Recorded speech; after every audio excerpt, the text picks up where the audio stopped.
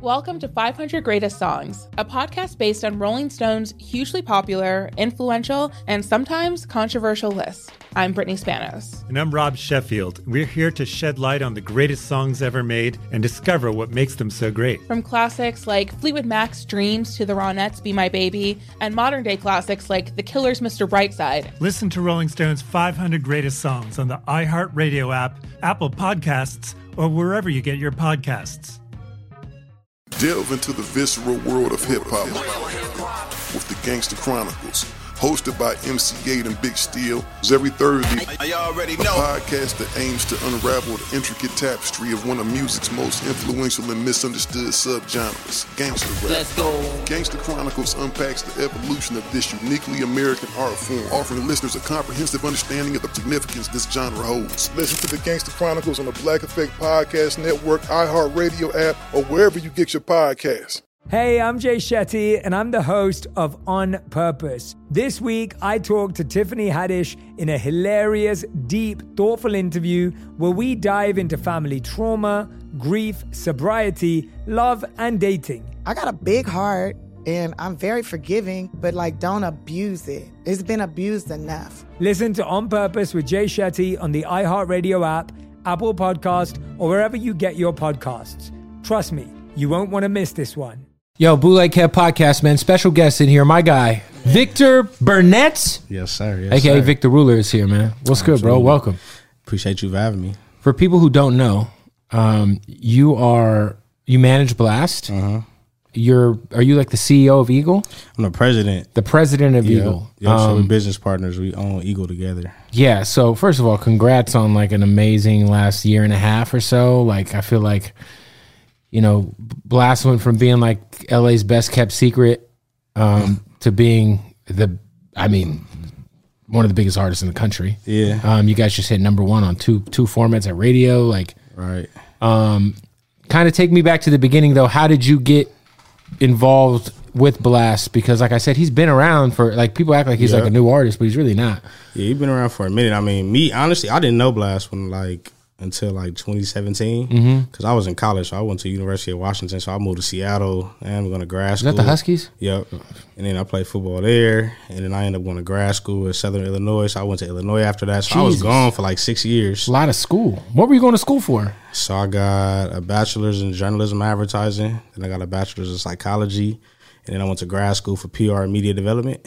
So yeah, a combination of all that. So you're just the one-stop shop if I need a shrink and a PR guy. Exactly. But yeah, so when I moved back home from college, I started working for Benny Boom. And then so I was working at their production studio in Culver Legendary City. Video director. So I had really started working on the post-production part of the Tupac movie. So I was doing a lot of merchandise design, product development for them. Right, I was that's what I was doing internships for in college.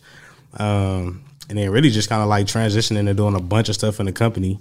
And they ended up letting me, after I worked with, I did some stuff for Dame Dash too, Dame Dash Studios, because we were doing the back end, all the internet digital distribution. So doing merchandise production with him too, with the CEO brand, the wine and the whiskey. We was just over there a couple weeks ago. Yeah, I seen.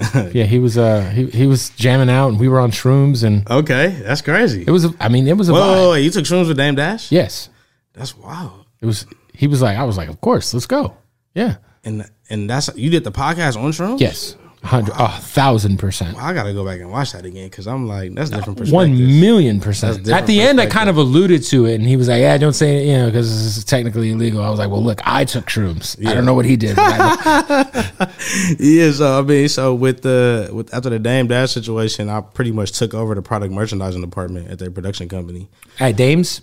Or at Benny Boom? Benny Boom shit, okay. Benny Boom's, yep. And so I convinced him to let me take over the studio and manage a studio on the facility. It was already a podcast room, but me and my boy was already interning there. So I'm let's just have them build the studio and put the actual equipment in here for us to run it up. Right. So they shot us to live and let us do that. And then pretty much I was doing consultations with independent artists on teaching them how to monetize content and teaching them digital distribution platforms and how to do it at what time to do it, how to pretty much beat the algorithm as an independent artist. So I was charging for that. Then I added on the studio services to that. And so eventually I met Blast and Jason Cash on the same day. Actually, shout out to both of them. Yeah, shout out to both of them. So they both pulled up to the studio with the actor that played Tupac, Demetrius Shipp. Yep, Shout out D Shipp. Yep. So Shipp, he plays the piano as well. So it was pretty much all just coming up to use the studio to start making music. So I got introduced to both of those two at the same time. And then really I took a liking to both their music, to be honest with you. But Blast was the one actually consistently renting the studio out from me. Mm-hmm. And so like, you know, Blast is pretty much like a man of little words. So one day I just knocked on the door. It was like, bro, you rented the studio from me like 5 times. And they said, shit, like, what are you doing in here? Right. So he playing me music. He played me Savage first. Mm-hmm. And I was like, without Bino, though. That's before I even knew Bino. Mm-hmm. So he played me that, played me a couple other songs, played me some videos. So I started asking questions like, who produced it? He's like, me. Every answer was me. Every answer was me, from production, graphic design, post-production on the video, merchandise, whole vision. I'm like, fuck. I'm like, but why are you in this gray space? Like, what is it that you actually missing? And then so we just started having conversation, and I was just like, well, this is what I do. This is what I went to school for. I'll do it for free for you just to see if you like what it is that I'm actually trying to teach. And then if it worked, let's just keep applying it. So I just started off doing like marketing campaigns, rollouts, like hand-to-hand stuff with consumers. Ended up taking over the merchandise, and then we just kept working, helping on videos, helping doing creative. And then one day we went to the studio. He just like, you should be my manager, like just randomly. And then from was this prior to the first 6 tape? Yeah. Okay. So it's all prior to the first 6 tape. This is probably like 6 months before that. So yeah, so I was working with him for a whole year and some change before I even became his manager. So yeah, you know, just like the dedication and the day-to-day grind. We was together every day. We were just starting to be together every day, and then we was doing having a lot of business conversations. And then yes, you know, his musical talent and then added with my natural business acumen, and then like the shit I went to school for and studying all that type of stuff came together, and it was like baking soda and vinegar. Yo, it's crazy because like you went to school for all of so much different things. Yeah.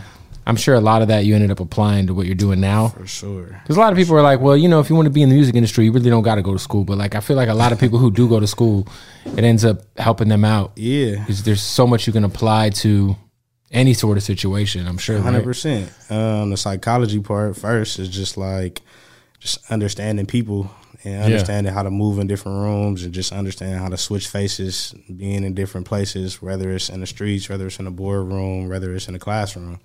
So that really helped me out a lot, just being able to speak the language of a lot of different people. The journalism perspective, like just getting like write-ups and shit done early on one sheets and understanding how to put that in format. And then the PR part, it just speaks for itself for real. Like I just understood the back end of marketing. So, and that was around the time where Instagram started to actually develop an algorithm when I was in college. So it wasn't really a algorithm yet, but that was what they were teaching us in class. So it was like I was just learning it so fast early on, not knowing that the music shit was going to be able to be applied to it down the line. You mentioned Blast being in like kind of a gray space prior, which I feel like a lot of artists that we both might know, or there's a lot of artists out there that are really talented that might be kind of wrapped up in that gray space. What is like advice you would give to somebody who has all of the tools necessary to make this shit work, but just really can't get over the hump? Maybe build a great team. Cause I mean, it's not just me and Blast. Like, I'd be crazy to say it's just me and Blast. Like, we still got 4 employees on full payroll. Well, early on, it was just you two, though? Well, early on, it was just us two. I mean, and then we had videographer, you know what I'm saying? So he was trailing us and then taking all the pictures and all the BTS. Right. But I think right after, probably like a little bit after that first 6 tape, that's when we actually during the first 6 tape, that's when we started hiring people. So he made like our first hire. Her name is Allison. So she's our general manager, and she's a Blast tour manager too. So, but same time, everybody is like super qualified. Like Allison went to school and got a degree in music business and audio engineering. Wow. So she qualified to have these audio conversations on stage as a tour manager. And then she's also qualified to, you know, have those first conversations, run the email, be the first responder when it's talking about actual business logistics. So, you know, that's really like a constant theme throughout the whole company. Like everybody is highly qualified for the job they do. But I would say the same thing for our artists that's in that position. Like, I mean, obviously, I'm really a proponent of like, you don't really need a manager till you got some shit to manage. You know what I'm saying? Like, if you're not overwhelmed with shit, you really don't need a manager at that point. You know what I mean? You just really need somebody to actually help you probably funnel your ideas and actually like get to the point, because you can only be one place at one time. So if you want to be in a studio, you may need somebody to help you make the merch, do the creative on that. Because Blast is really an anomaly when it comes to doing all that shit. I really just like... Yeah, it's really just him and like, I mean, Russ, I guess, was similar. But I mean, I don't think Russ was... Tyler, the creator. Tyler. But yeah, I mean, just like in terms of like engineering yourself. Yeah, but I don't even think they do graphics though. I was going to say the one thing, I'm not sure Russ is making his own photo. Yeah. I don't think he's photoshopping shit. Bro, we went on tour for this tour in September. First city was Seattle, so you know they got show graphics and shit on the background. Yeah. So Blast was like, I'm not happy with the graphic that like the graphic designer delivered me, so I'm just about to chill today. Literally spent 14 hours in a hotel making his whole show graphic for the concert. Wow! So it was like an hour and a half reel of a whole bunch of shit going. But he created that himself. He's talking about what's going on behind him while he's performing. He made that himself. He made all that shit. So it's just like, for me, you know, it's like a cheat code at the end of the day. It's like, you don't really got to outsource that much. Like, and you save money. Facts. It's the definition of vertical integration. Like, all money in for sure. You really don't got to spend. I mean, our marketing budgets be so low just because we don't got to outsource for engineers. We don't got to outsource for graphic artists, motion graphic artists. So it just gives us a lot of time to work with capital and actually distribute it how we want to, opposed to being like we being spread thin because we got to pay all these people to do a job.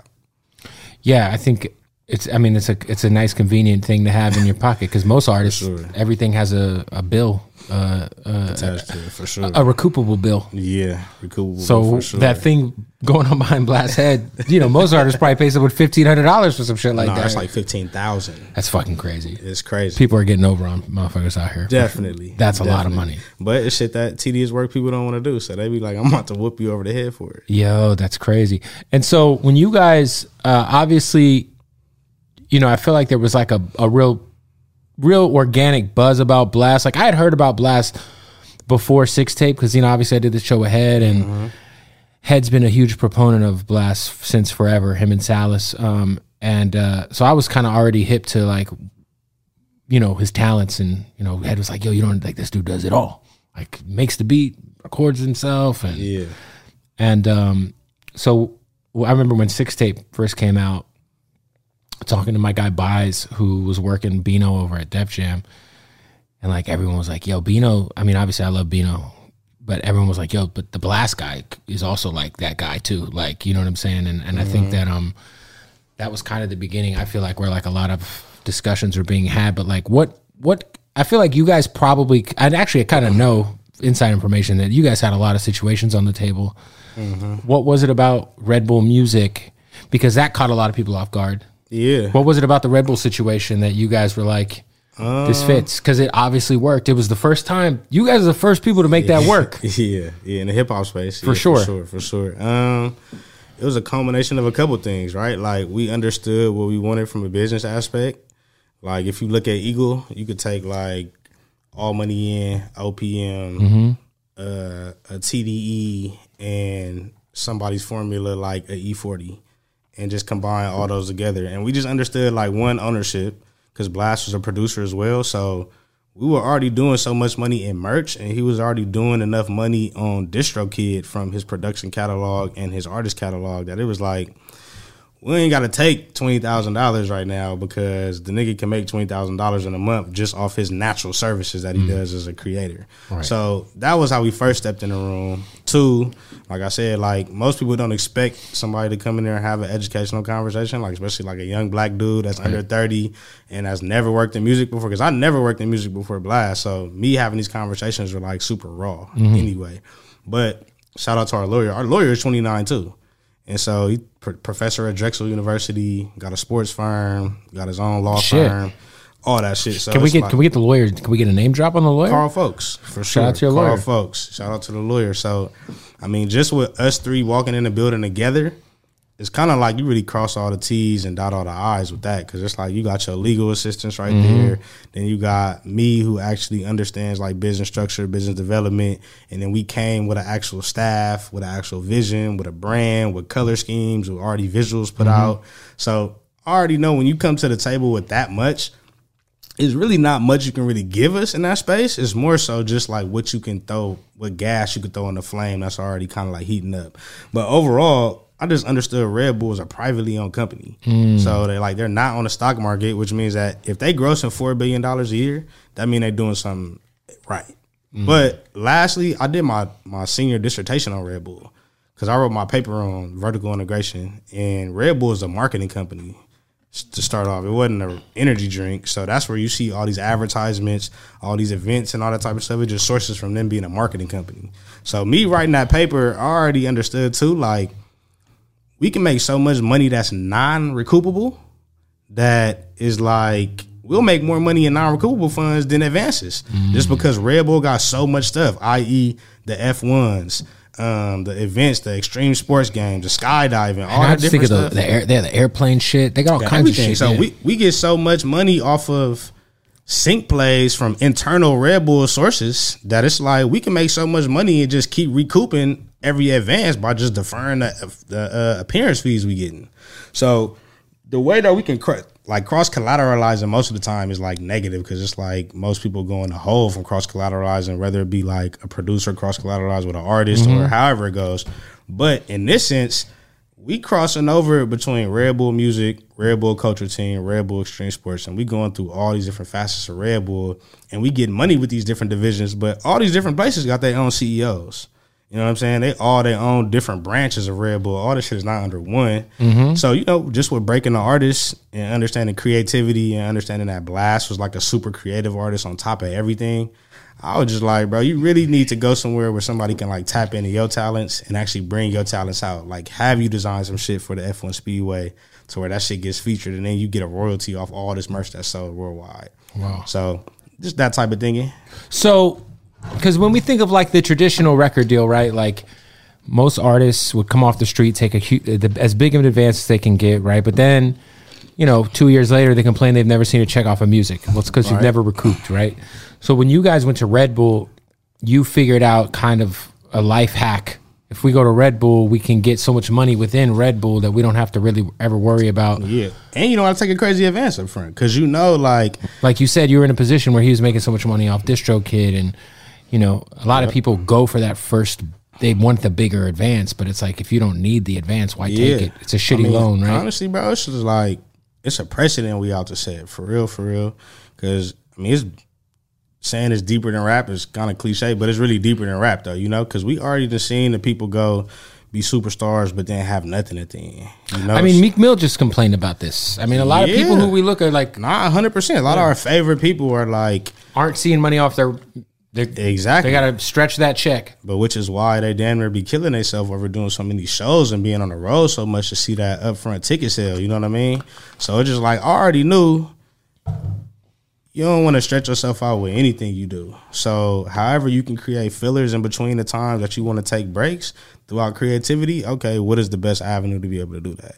So not having to take a crazy advance, but still being able to make 6 figures plus just on outside entities within the company is like, oh, that's guaranteed checks I'm going to get just because I'm doing business with the company. It's in their best favor to make me happy and vice versa. So, it's just, I think that I told the people at Red Bull when we signed, I was like, really pretty much this is us being the cool kids coming to sit with the nerds and making the nerds popular. And I'm like, but it's mutually beneficial because the nerds got the answers to all the tests. So I'm like, I'm not tripping off kicking it with the nerds because I see the mutual beneficiary part of the whole thing.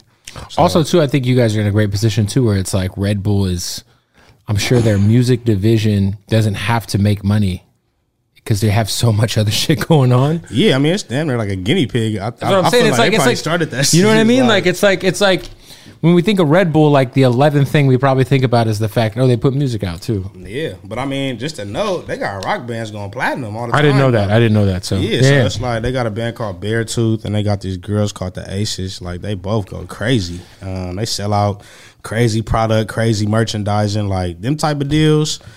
Is like really what like entices me because I already know, bro. You make pennies on the dollar on music. You feel me? Even if you got a very favorable deal, it's just like streams just don't pay you that much for you to sit there and be like, I can make all my money off that. So it's like I believe in physical product and actual, branching out and investing this actual money we got going on and different shit that's gonna make us way more money. So grand scheme of things, it's like, yeah, we just decided to take the steps over the elevator for real. Because we could have jumped it so many times. We had crazy, outlandish offers on the table, you know? I heard. But it's just like, shit, you know, we know what we want and we know how we want to move and we understand. It's like, okay, the same amount of money if we get this lump sum, we understand music math. And I think that's a big problem. Like, a lot of people don't understand music math and how that actually works. Because it's like, even if you got a 50-50 deal, you got to make double what you got given to even make your recoupment back. So it's like, and that's a 50-50. So I think if you got less than 50%, you're fucked. Yeah. You feel me? So, but having those just small nuances and having that intelligence behind that part, I think that helped us navigate a lot just through this whole Talk about music math, because we talk about it a lot on the podcast, where I try to tell people, like, hey, look, if you take, let's say $100,000 and you have a 50-50 is an easy number for people to understand. Yeah. Right? When your money comes in for your music, the balance that you owe, only they're advancing you money on your half of the bread, right? Exactly. So like you said, you have to make $200,000 to get back right, to get back even. But the fucked up part is, like, even though you done made your 200,000 back, you done already made them 200,000 too. Yeah, they're making they really money. made $500,000 before you even see anything. So it's just like, understand, and then you think about taxes. I mean, and then think about most deals. A favorable deal would be like getting 13 or 15 points off your music if you're in a major situation. So then let your mind wrap around how much of a fucking shitty situation that is. It's ridiculous. But, you know, some people just don't give a fuck. Yeah, like you know, me and Head during the pandemic, we had YG on, and he said he had never seen a Def Jam check, like, off of his music. Like, he said this during an interview. Yeah, so I remember this. I'm not speaking on anything that he. I seen it for sure. And it's like, yeah, well, you know, at the end of the day, like, you take that every time you drop an album, if it's a check associated with that, like, you know, that's the money you taking up front. I mean, I had an artist ask me yesterday, like, how do I not be bitter about this stuff? And I was honestly just like, you just got to take ownership of where you at with it and where you signed your name on the dotted line. Because it's like, you signed the deal, right? Like, you can kick and fight all you want to, but you had ample chance to, like, review this, take it to whoever else you wanted to review it, and then you made your decision. It's not, people don't want the slow, steady check.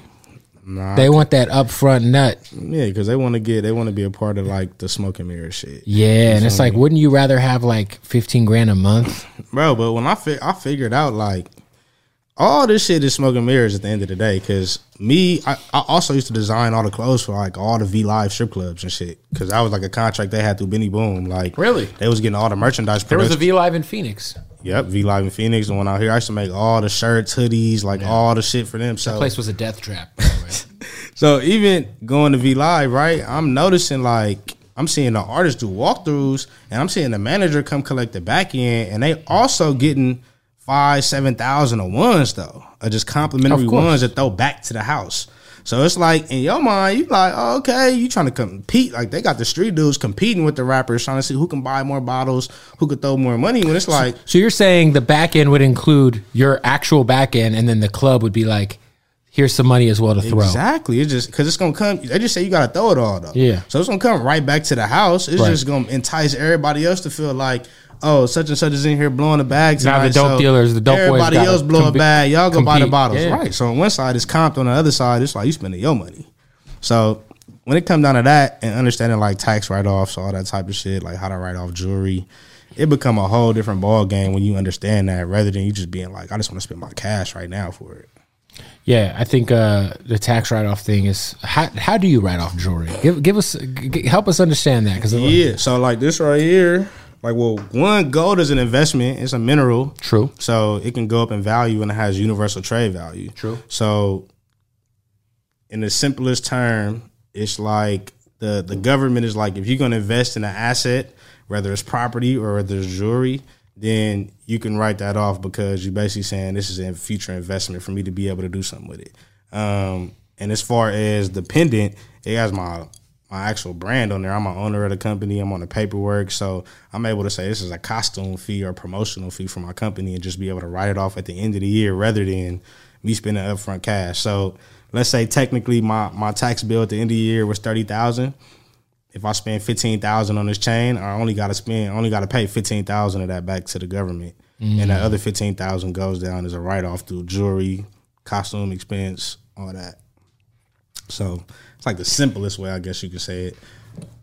And most people who are buying jewelry don't write their shit off. No, they don't write it off. They don't appraise it. They don't do nothing. You feel me? All that shit is tax deferrable. So it's just really understanding how to like move around that type of spectrum rather than just. What are some other things like you like obviously, you know, for people who don't know, like obviously, you know, if you own your own LLC or you can write off certain meals, you can write off certain things. But what are meals? I think the biggest thing for like entrepreneurs and business people, you can give students college credit. Like we've had like 2 interns that we've given 3 to 5 college credits based off of a simple curriculum we built, submitted it to. Did you have to pay them? Nah, I didn't know that because I know at iHeart they had like banned interns for a while because there was some lawsuit.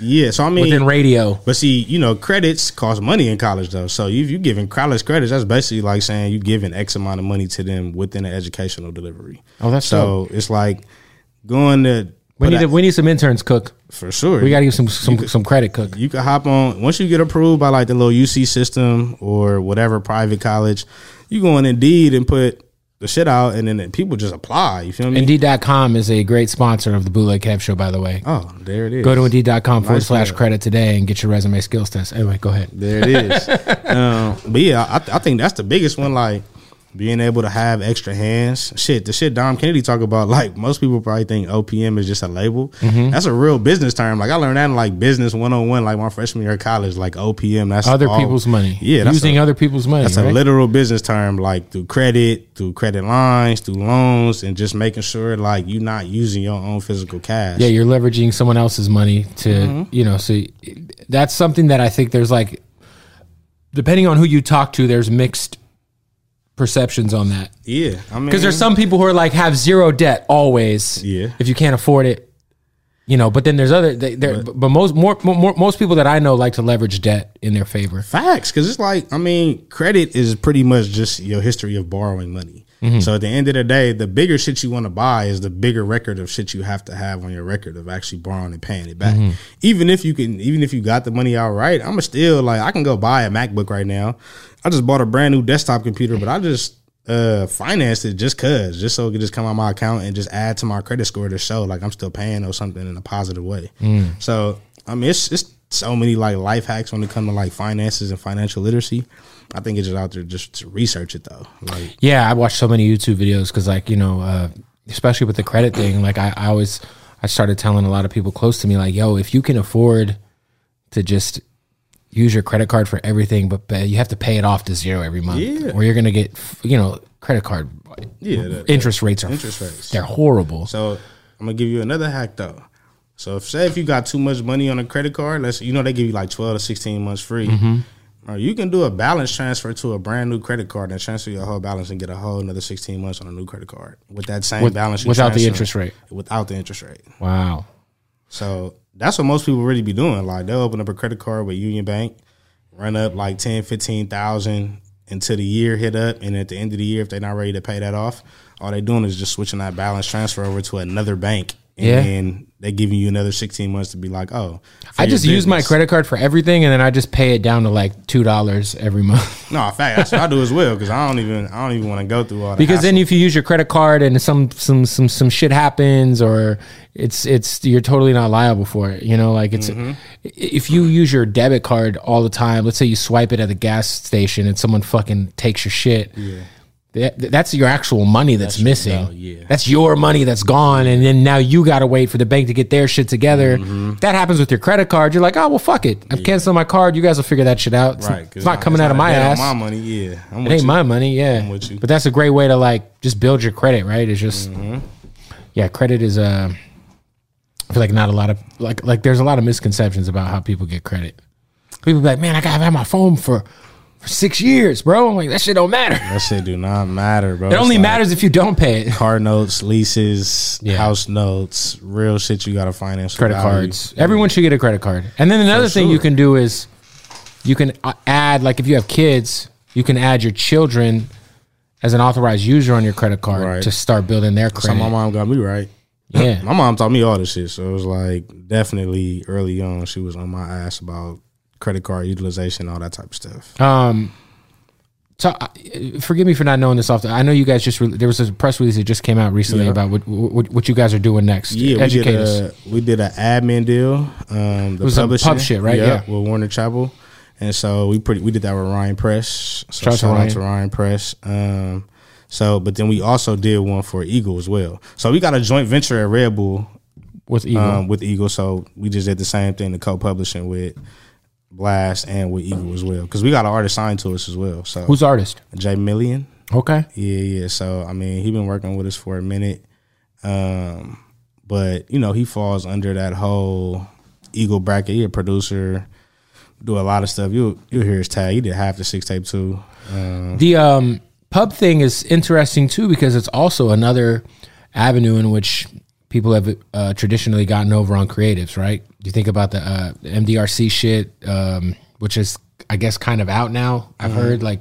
it's very, very frowned upon if like a pub company offers you that, because it's very predatory. Yeah, it's super predatory. I mean, I'm sure there's still in this day. I'm saying I'm sure people are still signing those for sure. But like we think of like what Hit Boy was talking about recently, you know, and Hit Boy was in a really bad situation. So I mean, obviously you guys took your time with getting a pub situation, because for sure. I mean, it just like I said, like we did so much in the merchandising space early on. Oh, I know. I've bought a bunch of shit. So, bro, I think we probably made like a good 20,000-30,000 off just the first 2-3 week sales of No Love Lost merchandise when we dropped our project. So it was like we was doing so much in the space of merchandise, and then these Red Bull activations, and then actually him. Like walkthrough money was so crazy this year, just because it was like we were on the level. We was in a perfect situation to where he wasn't too big to do a small club and do a walkthrough there, but at the same time, like he wasn't too small to not do some premiere shit in LA too, though. So just from those two spectrums, and we was actually like managing the money properly, it was just like we could really take our time, see what this shit actually mean. Our lawyer, he teaches music publishing, so that's like his class at Drexel University, so that's like his specialty with all of it. So he was just taking his time with actually getting relationships with these right people and actually building leverage at the same time. Hell yeah, seeing who can actually come through though, like seeing who can really deliver on what they was talking about. So we've been going through this process for like a year and some change. Explain to me, for I know why, but people might not understand. When you guys announced the initial tour run, Blast probably could have done like the Hollywood Bowl. Yeah, but sure. You guys did the Roxy, which was dope because you guys did 2 nights. Yeah. But from the outside looking in, people might be like, why the fuck is Blast doing the Roxy? Like, he's the biggest artist in the city. He's the biggest artist in the state. You know what I mean? Like, yeah. So kind of explain why artists do that, because that's it. The same thing happened when Roddy went on his first tour, like his first big tour, obviously, but like he was doing venues that like, most people would be like, "Yo, well, the shit sold out in 24 hours. Like he could have did this, but there's a reason why." Like, I mean, so everything mattered. Like when it come down to ticket sales, like ticket sales is damn near like your good name in the streets. You know what I'm saying? When it come to booking festivals, artists are getting the ticket that they getting on festivals because what they doing in their independent show ticket sales. So we already understood with Blast going into festival season. Also with him, that's his first tour ever. So him having a gain stage presence, we actually let Allison and hired her internally as a tour manager. She's a first-time tour manager. So we were thinking about scaling the business before anything. You know what I mean? Like we understand we got to scale the business properly to what Blast talent is. Right. Even though he could have played bigger shows, us as a company may not have been suitable enough just to have the right operations, you know what I'm saying, to maneuver throughout these places on tour, deal with that many people, fulfill that much merch and all that type of stuff. So we just wanted to give ourselves a sample size, 1. And then 2, it was a part of tradition. Like Blast had never played the Roxy before. So it's like he wanted to play the Roxy still. Like he's like on New Year's, he still wanted to play the Novo, even though we can do bigger shows than the Novo, of course, and so on and so forth in different cities. Yeah, that makes sense. It's like he's blown up so fast, but he hasn't. Like you said, it's like you don't want to skip the. Like everyone has their, hey yo, I did the Roxy. I did the Novo. And it's like, just because he might be past that, it's like you still got to kind of... You got to honor it. Some legacy shit. Yeah, you got to honor that. And it's on some LA shit, like, if he would have skipped the Roxy and said he never did a Roxy show, like, how would that be in your biopic down the line? You feel me? Like, that's something that you want to highlight, because that's really... To have that whole block line down the line, that's like something to talk about, whether it did sell out in 2 seconds or not. Yeah, no, for sure. We know we're not going back to the Roxy now, though. It's a sweat box. For sure. I've been to the Roxy so much, every time I go, I'm like, it's going to be so hot in that bitch, man. It's going to be so sweaty in that no, I'm with you. Go to that rainbow spot next door or whatever. Isn't that what it's called? The restaurant next door that... Yeah, all the little kebabs and shit like that. Yeah, all the like Motley. That's where one of the dudes from Motley Crue overdosed next door at that restaurant. Yeah. Oh shit, I didn't know that. It's fun. Yeah, in that Netflix movie that MGK's in. Yeah. Yeah, I was that's. I didn't know that. Yeah. Wow, that's kind of nuts. Yeah, I saw the baby there, and I took my wife to eat there, and then Ron Jeremy was in the booth next to us, and I was like, "Yo, that's Ron Jeremy," and I told my wife who Ron Jeremy was. Yeah. And she was like, "Why do you know what the dudes' names are? What's wrong with you?" I'm like, "But you don't understand. He's like a legend. Like, he's Ron Jeremy. Like, I can see her perspective. He's also a fucking rapist who's in prison right now. He is? Oh yeah, they like hit him with like I don't know, a solid amount of like. When did this happen? Like in the last 12 months. I've been under a rock for sure. For sure. I mean, I've been moving around. I also do radio, so like, we look at every day we got to do our fucking show prep. And every random story that pops up, we have to talk about. Okay, I got you. Wait, hold on. Time to stop the interview because we got to talk about our good folks at Odd Socks. Man, listen, if you go to oddsocksofficial.com, that's ODDSOX official.com, use the keyword, it's a fucking promo code. Use the fucking promo code. Bootleg Kev. All right. At checkout, you'll save 20% off. They got, man, look at these SpongeBob joints. Man, the Ninja Turtle boys. You know what I'm saying? How about the Naruto guys? And then they got the new Odd Socks basics that are just like, they're just so fly, man. The tie-dye joints. They just, listen, man. Whatever you need, they got it. How about some half-baked boys? You know what I'm saying? Listen. The most comfortable socks, the most affordable socks, the best socks in the world, Odd Socks. So go to oddsocksofficial.com. Use that keyword. It's not a keyword. It's a fucking promo code. Fuck. Bootleg Kev at checkout. Save 20% off, man. Shout out to our family at Odd Socks. If you support us, go support them. Has it been like, for you on some executive shit, like you said, like you mentioned some of the other LA imprints, whether it's Nip or Dom or TDE. It feels like you guys are really with Eagle. It just feels fresh. It feels like, it feels different than anything we've seen coming out of LA. Yeah, I mean, so I think big thing to note is like, also Blast is different than anything we've seen. That's what I was gonna say. Like Blast isn't gangbang, so it's like it really doesn't come with any type of affiliation. You know what I mean? It's really just kind of like the organic team that we built internally. Mm-hmm. But at the same time, it's like Blast may do your gutter for Hitter J5. Isn't Hitter J5, right? I think. Hitter J3. He made that, and like Kendrick, YG, Problem, all them was on that in like 2013 type shit, But so Blast has worked with probably every single artist from at least 8 artists from every single hood from Compton to LA, whether it be making them graphic design, doing their mixing, doing their engineering, their beats. So I think people just respect like the organic build from Blast and understand like he always just played his lane and never try to jump in nothing else.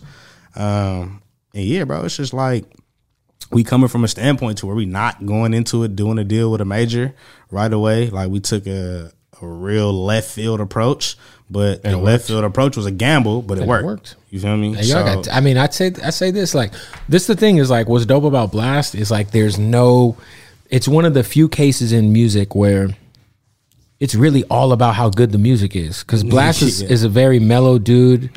I would say he might be an introvert. Like, he's very chill. Like, there's no like, doesn't smoke weed. He doesn't smoke weed. He doesn't he's not wrapped up in no bullshit. There's no Instagram antics. It's just like, it's all about the music and the branding. And like, I feel like for you especially coming out of LA, we see so much where the politics of LA get involved in. Yeah.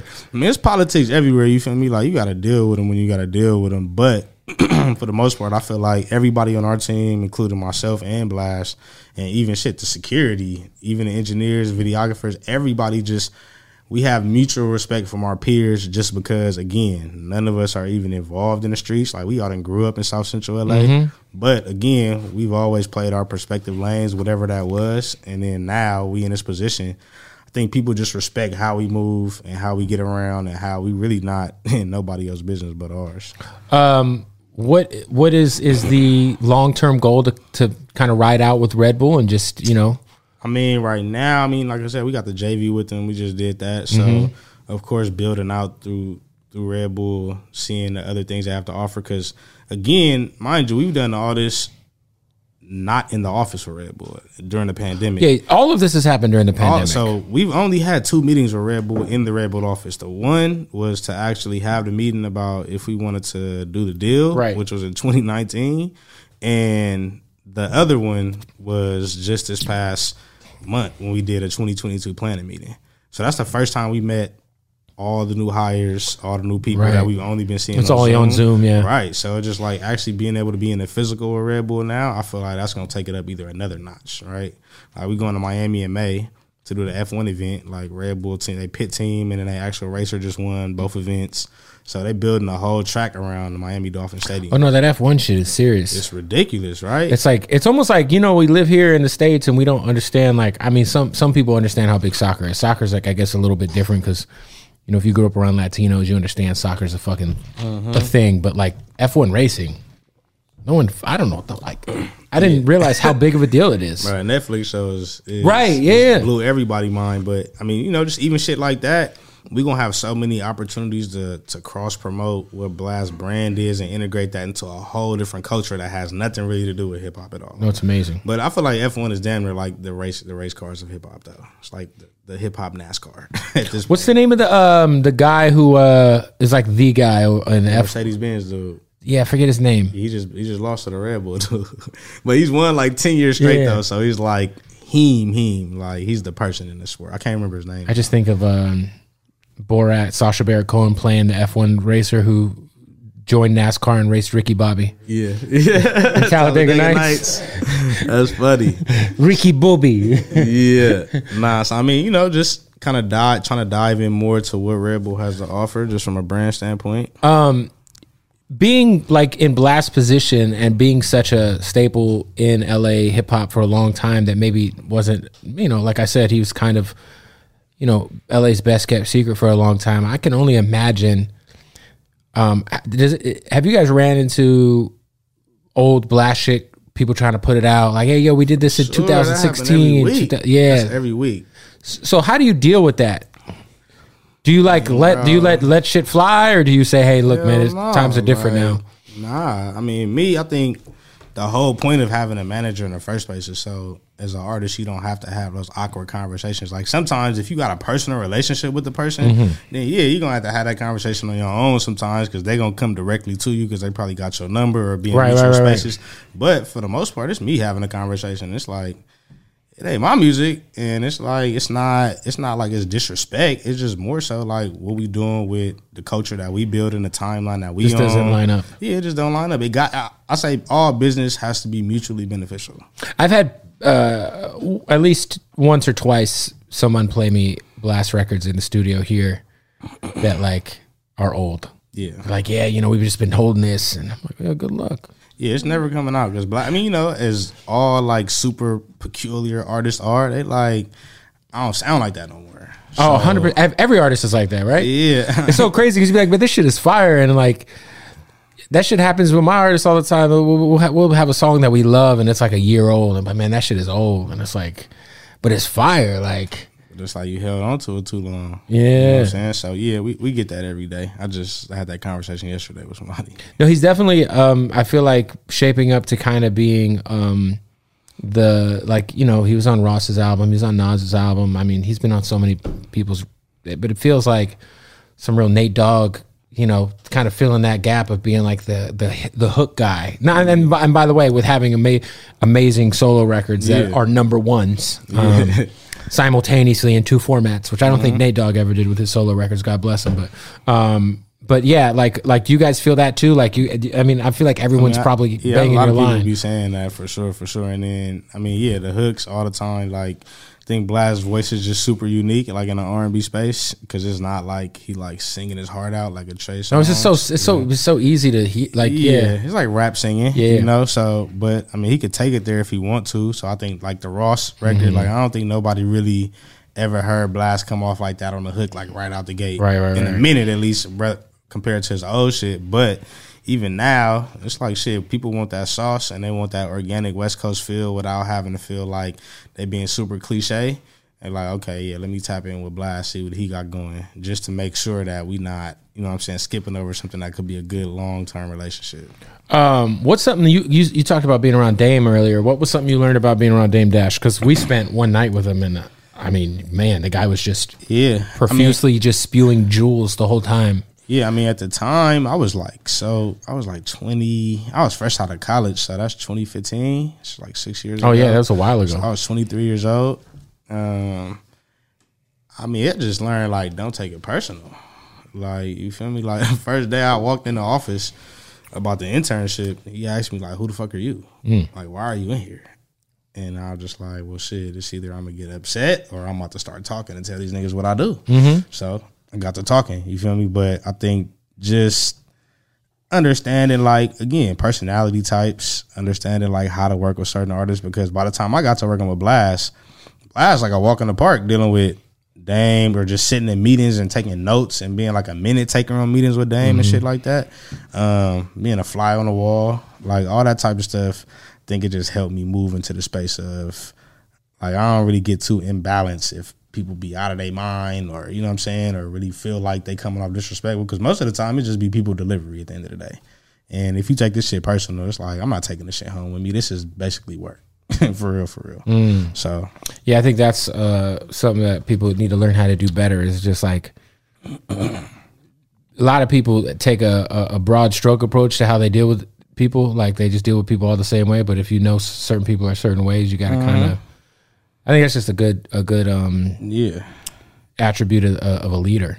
You know, not everyone's going to take the same approach to the same person, because everyone's got different ways they react. And for sure, you watch. Did you watch Game of Thrones when I was on? Of course. So, like, I tell people, like, people be asking me about that same type of question. I'm like, you got to just treat it like Arya and the mini-face guy. Like, every room you walk in, you just got to become a different person. Sometimes you may be in a student position. Yeah, that mini-face dude it's like, you know, I am nobody for real. So it's like, that's the approach you got to take. Like, yeah, I am who I am, but at the end of the day, if I walk in a room with Benny Boone, I'm sitting on the couch in the corner and just really soaking in the game, or taking whatever order it is that they here to deliver to me. But when I'm walking in a room with the Eagle staff, I'm the person delivering that message. You know what I'm saying? But it's taking out the ego to understand the difference between those phases, though. What is something from your experience so far, up and coming artists? We talked earlier about how sometimes we talked about that the video behind Blast would cost $15,000, right? That's right. Which is a lot, right? That's crazy. But what are some things that you see artists wasting money on, or maybe getting taken advantage of, that, you know, whether it's video production, whether it's, you know, it annoys me when I have homies that are up and coming artists, and they're like, hey, this guy hit me saying he could get me on Complex and all these blogs. You think I should do it? And I'm like, fuck no. No.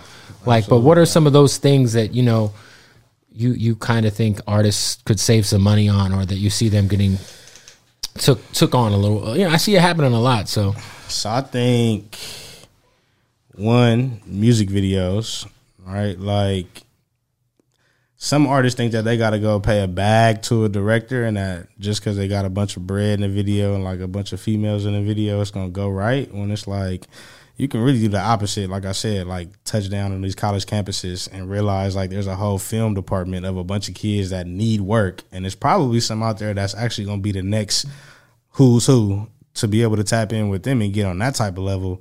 Because it's all about recruiting from the ground source. So I feel like in the digital media space, photography and videography, like, a lot of videographers get over on artists just because they don't understand, like, the 1-2 step process, what the difference is in having a steady cam and the difference between having a handheld camera, like the price difference between all that type of stuff. I also think PR damn near be jipping sometimes too, because it's like, explain that, because you could have that background and like, yeah, like public relations is pretty much like, one, people need to understand in PR, they're pitching your story to people. They can't guarantee anything. You can't guarantee in the nothing. same way no label can guarantee you to be on Rap Caviar. Right. Nobody can guarantee it. All they can do is put you in front of the people, and hopefully the person who is pitching you has a good enough relationship to where they're going to accept. So that's what that is. Like, right? Like, it's not, it don't matter about if you pay $5,000 to the PR, you may get 3 fucking pickups. It's about the product that's on there. So I be telling people all the time, like, you don't need a PR if you do not have the demand for PR right now.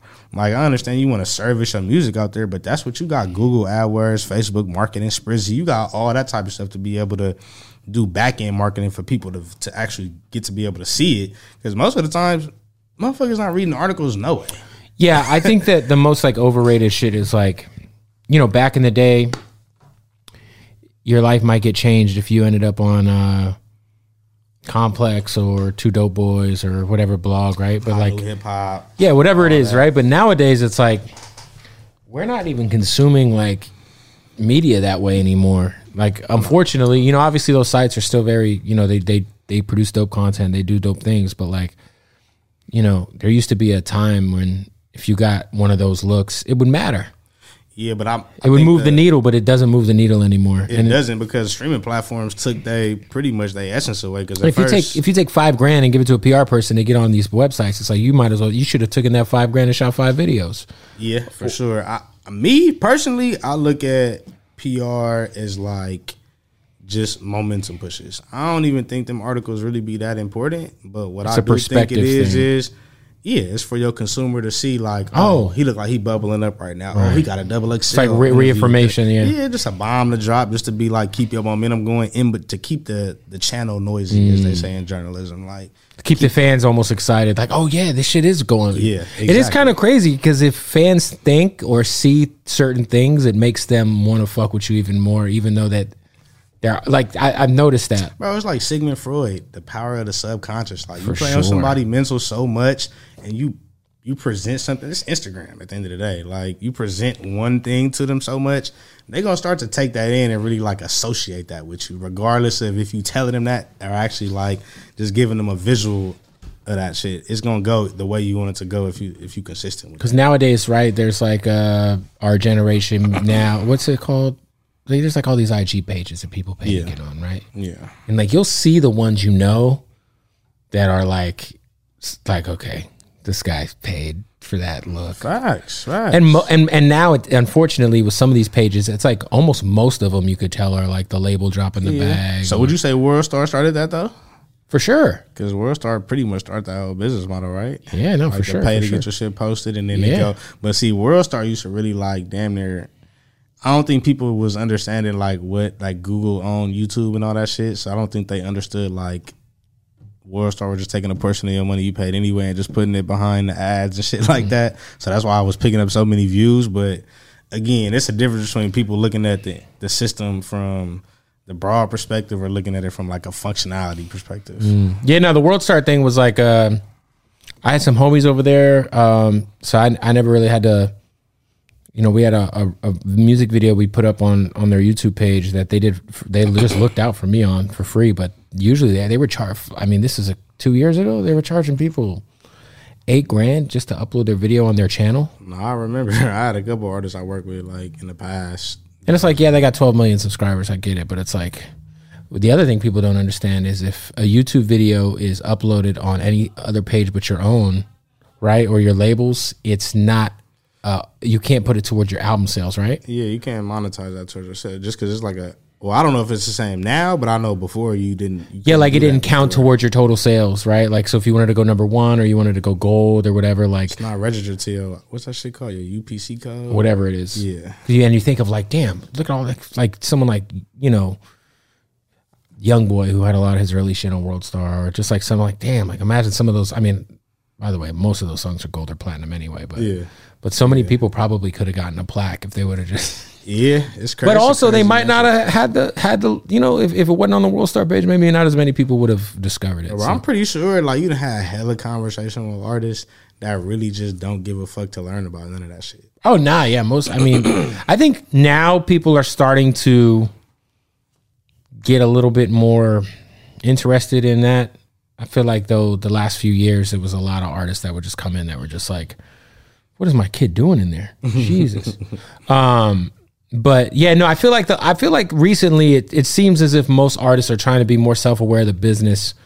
You know, I shout out to Russ. I think Russ has done a good job of like trying to educate people. I fuck with Russ heavy. No, Russ is dope. And he be really giving, like, honestly, people really should just listen. Like, Russ is not lying to y'all. Right. Like he's not saying, you might not like The Messenger. And by the way, Russ to me is fire as fuck. But you might, you know, I understand. Last album was hard. Oh, he was amazing. That Chump 2 is amazing. But he's telling everyone the truth. You know, he's like, what he's saying is like, yo, if Drake or Kendrick or one of these guys decided to go into, if Drake went independent, it'd break the record game. Yeah, for sure. Because it would like fully pull the mask off. And so I think that's what's dope about what you guys are doing, because you guys easily could have signed with anyone. Like, I know this, you know, so like, you know, to do the Red Bull approach is like, it's funny too, because I don't think everybody was like, you know, people were trying to throw like little jabs. Oh, and shit like that. Dude, when me and Head saw that shit, we were like, wow. And you know, I just think of, was it Warm Brew that was on Red Bull? Yeah. And they had another. I just was like, I just never seen it work, because I'm not hip to the rock groups you're talking about. I just know that I've seen rappers signed to Red Bull. Yeah, like I've seen it, like, you know. I mean, bro, really, to be 1,000 with you, like, shout out to Red Bull for sure. Like, they also, there's a difference in the product. Exactly, No disrespect to Warm Brew, but you guys are like generational talents. Like, when you can, whoever you run across at Red Bull ever, like, you can ask them just to fact check it. Like, the first meeting we ever had with Red Bull, we was like, we want to own all the ancillary income, all the masters. We're not doing the publishing deal with you, and we only doing a one-off for a short license. And they was like, what? And then we came back to the second meeting with like a manila envelope with all the numbers and shit from DistroKid and all the products. And then we broke down the whole staff for the flow chart. And it was like, oh shit, like y'all really operate as a real company. And I think that's the biggest difference. The fact that we were able to show and actually communicate what our business vision was, how we seen the whole year going, and then have the music attached to it on top of that. And nobody's going into those meetings that way. Well, not most people aren't. Nah, I would say like 95%. Because most of the time, it's like, you know, you go to a meeting, they get a little spiel. I do this, and it's like. So this song, what's yeah. So majority of the time, it's just me and Blast going into these meetings because our attorney in New Jersey. So it's like me and him walking in. I'm damn near wearing basketball shorts to these meetings, and Blast in a damn Dickie suit or something like that. And they talking to us like we just a natural rapper. And then once we get to actually having conversation and telling them like what we want and the breakdowns of all this type of shit, like everybody jaw just be dropped, and they be like, aha, like at one of these labels, they literally stopped us mid conversation and was like, bro, this is above my pay grade. Like, we could just end this meeting. I can't even have conversations about this type of shit. That's so crazy. So you guys, would you say you pretty much had meetings with most of the majors? I don't know what major we haven't met with. Yeah, we met with every major, every single one. Damn. I'm trying to think. Yeah. Was there a situation that was a close second as far as what you guys were considering? I mean, I think after we finished that one-off portion, we was considering everything, you know? Like, we knew we were at a different place in negotiations to go negotiate with a major, just because we knew they couldn't give us anything less than Red Bull had already given us on paper. So we was like, all right, that precedent is already set, so we know at the minimum, if our mind not made up, we can go do another one-off in another place, match that same deal, and see what comes from that.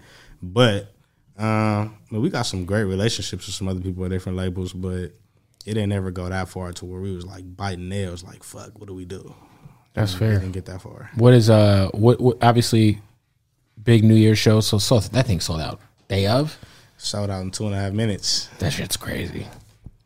Yeah. 2.5 minutes. Sure. Obviously, we're waiting for the official Blast album. Yeah. Gonna get it next year?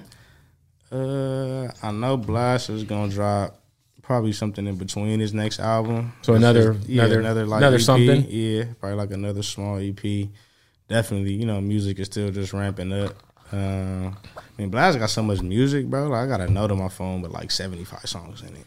So it's like you make music every day, you record at home every day. So it's like it's never ending. But any more collab projects?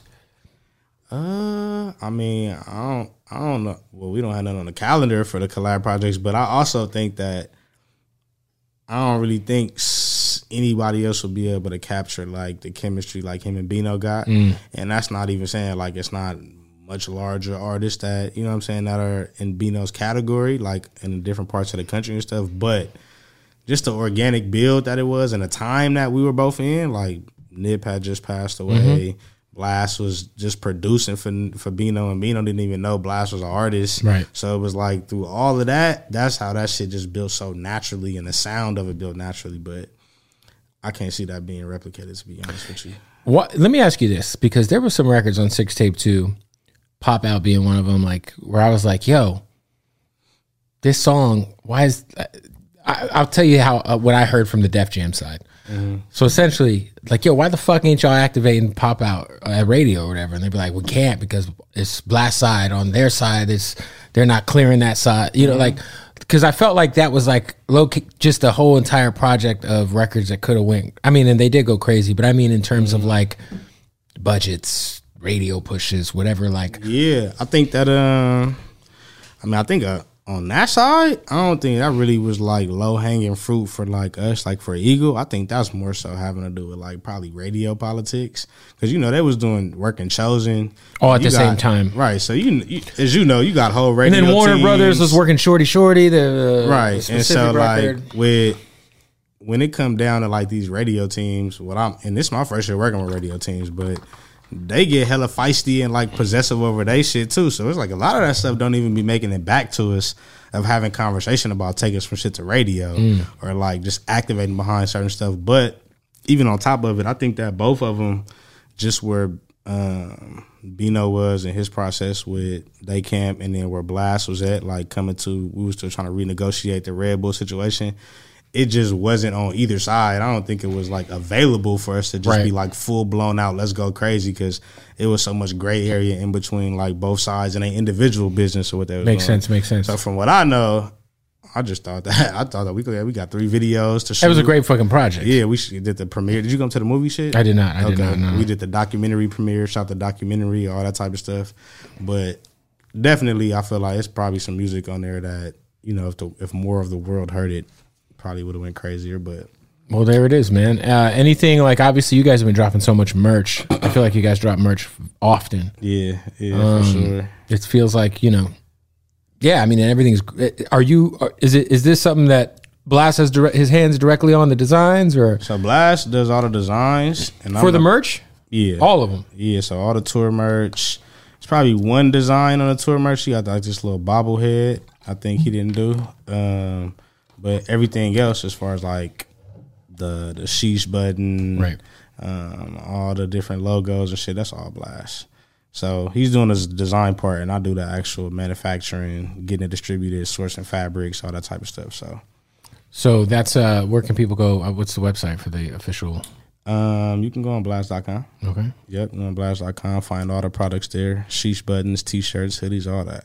There's a lot. And then the artist you were telling us about who's on Eagle, when are we going to get some solo music?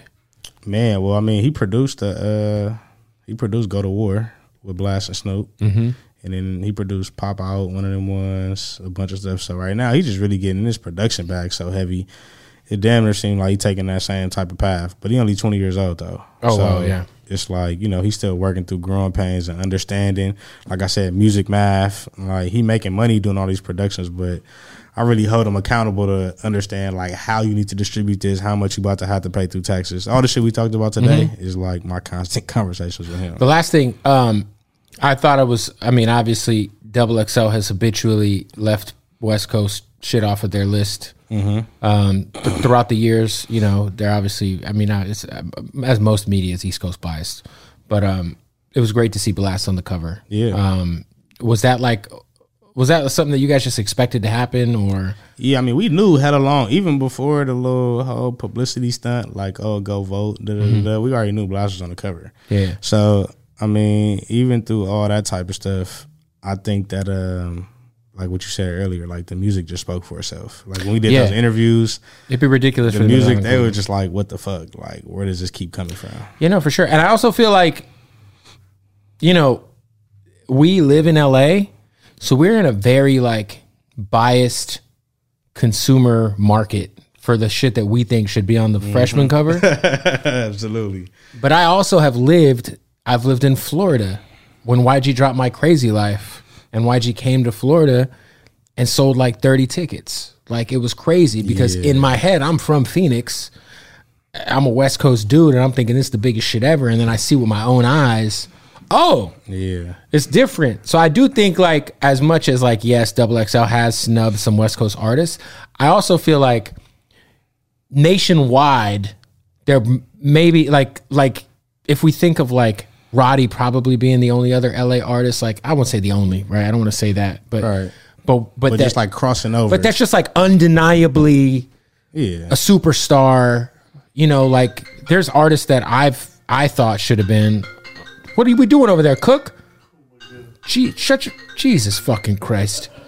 I thought there was like, you know, I mean, I would have loved to have seen Mozzie on the cover. I would have loved to see. Yeah. By the way, that's the artist I want to see him do a fucking project with, him and Mozzie. Mozzie? I mean, him and Mozzie got so much music. Shout out to Mozzie. Shout out to Davo. Like, them is like two of the early people. Mozzie's one of my favorite rappers in the world. So, bro, Mozzie is a good person. Like, no, he's the best. Dave's the best. That would be, to me, outside of the Beano shit, there's so much music between Blast and Mozzie. I would agree with that, though. That would be the most natural other thing if they did a little 4 or 5 piece for the streets. I think they both bring something different. They both got like super significant voices, and the fact that Mozzie can like really rap and flow. Like when they did Timing Is Perfect, bro really went and sat in the corner for like 3 minutes and wrote on a piece of paper and was like, fuck this paper, let me go to the studio real quick, and laid the whole shit. And I was like, whoa, because I'm not used to people being able to record as fast as Blast. So seeing that, them going back Mozzie's and forth, crazy, yeah. So and shout out to Davo. I think that would be the only. I think to me, when I think of like when I was talking earlier, I was like, yo, Mozzie to me would be the most natural. Like if Blast ever did another EP with someone, Mozzie one of my favorite rappers, so I can respect that. That'd be crazy. And there's something about their chemistry they never miss. Yeah, hey, I'm telling you, definitely probably gonna get some more music out of them for sure.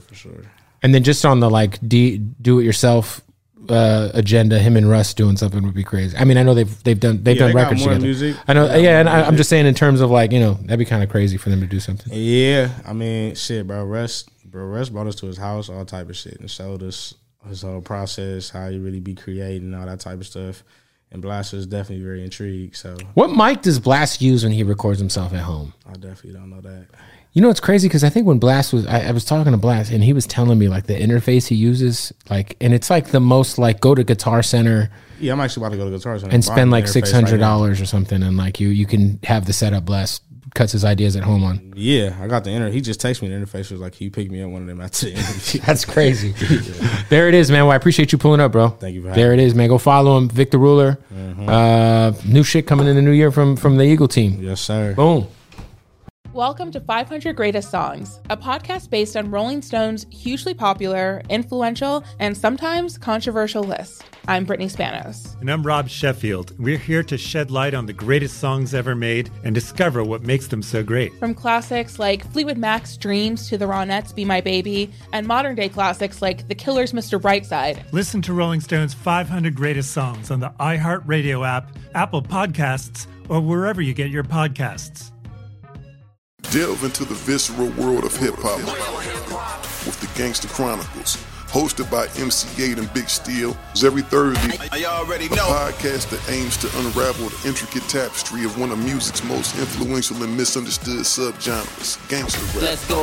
Gangsta Chronicles unpacks the evolution of this uniquely American art form, offering listeners a comprehensive understanding of the significance this genre holds. Listen to the Gangsta Chronicles on the Black Effect Podcast Network, iHeartRadio app, or wherever you get your podcasts. Hey, I'm Jay Shetty, and I'm the host of On Purpose. This week, I talked to Tiffany Haddish in a hilarious, deep, thoughtful interview where we dive into family trauma, grief, sobriety, love, and dating. I got a big heart and I'm very forgiving, but like don't abuse it. It's been abused enough. Listen to On Purpose with Jay Shetty on the iHeartRadio app, Apple Podcast, or wherever you get your podcasts.